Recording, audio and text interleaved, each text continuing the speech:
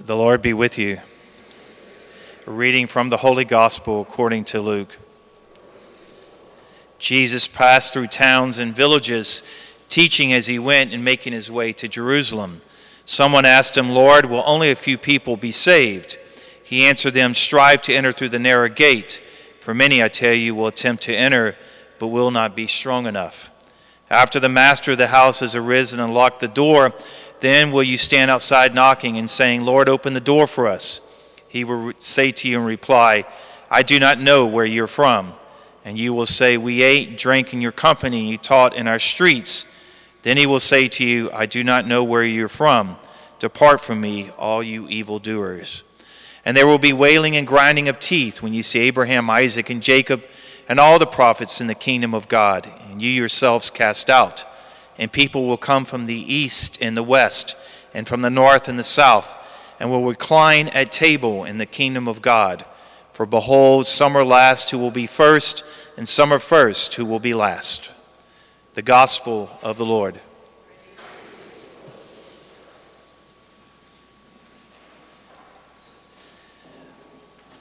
Lord, will only a few people be saved?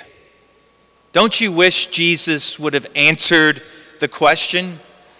Jesus could have done like Dante did in his book, The Divine Comedy.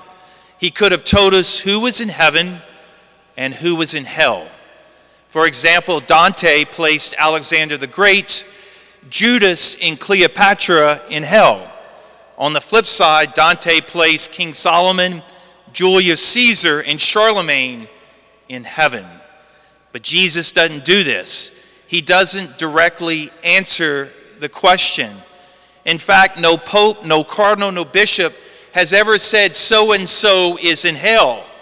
As far as we know, hell might be an empty place. Who knows? Before Vatican II, God was looked upon as an angry old man. He would sit up in the heavens and he would watch and see if we would mess up. And if we messed up, especially when it came to sexual sins, you were sent to hell. That's how people looked at God before Vatican II. After Vatican II, the attitude changed. God is love. So you know what that means, right? He's tolerant, and everyone is in heaven.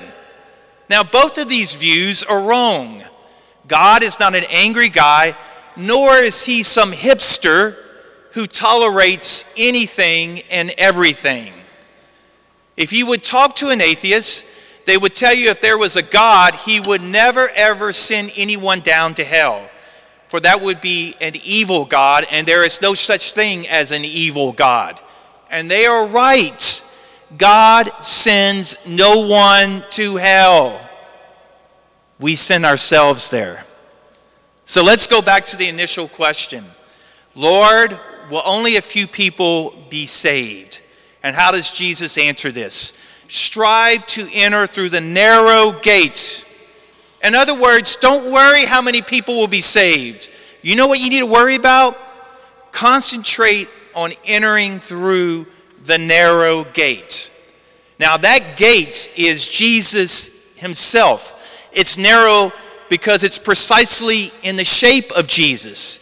This gate looks like Jesus and is shaped like Jesus.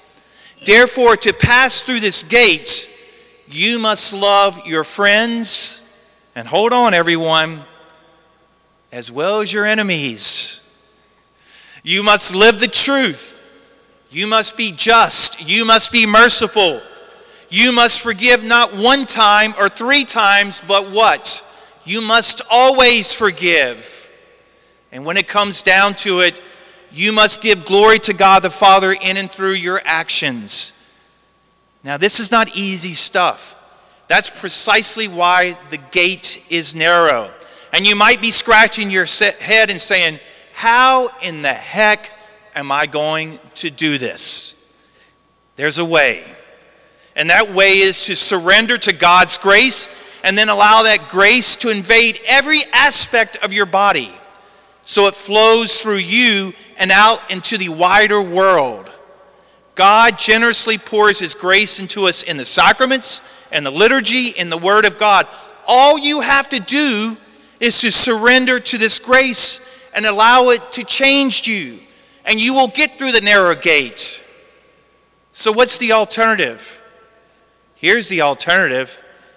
Lord, open the door for us. And this is what you don't ever want to hear.